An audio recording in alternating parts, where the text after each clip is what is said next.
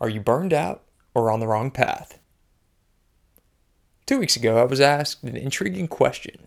What's the difference between being burned out or being on the wrong path? I received the question from a reader after sending out a newsletter. Context was provided. Her husband was a physician, and she noticed his colleagues' lack of enjoyment in medicine. They were no longer energized by their work. What gives? She wondered. All I can proffer are the subtleties understood while living in both distinctions, in many places across the years. Burnout is rare the first year of medical school. Why? Sacrifice was limited. The medicine crucible hadn't come calling for your free time, hobbies, and sleep. Yet. By the end of second year, the bemoaning began as the stake to enter the game rose. Third year marked the first time you saw your friend's eyes caked with dark circle cement. Hearing for the first time, I think I'm burned out.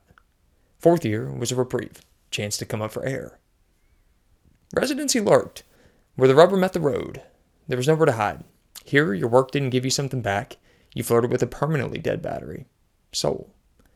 The daily demands were high, not to mention the accumulating moral injury, and on this stretch of the medicine highway, I saw cars stall and get a jump, never needing a jump again, while others went into the shop and never returned.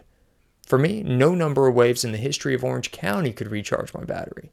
Repeated years of not really wanting it overwhelmed my coping mechanisms and shadow callings. Vacations buoyed me briefly, but the battery depleted in short time.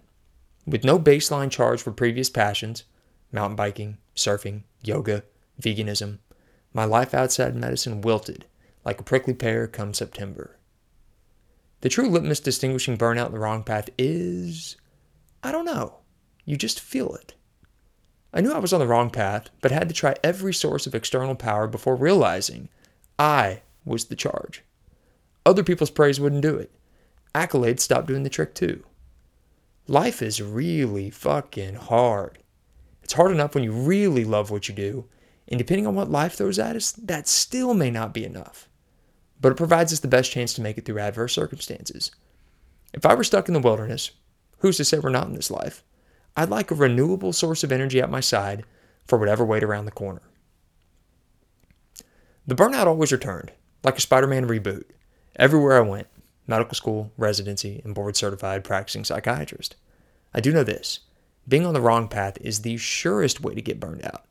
But the pervasiveness of the term, it's a diagnosis code in ICD-10, obscures the underlying cause.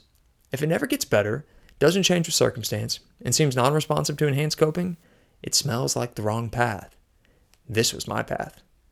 Now I've located work that recharges my battery, which is pretty cool, like paddling downstream instead of up waterfalls. I once got advice from a neurosurgery resident, some 5 years into his 7-year residency.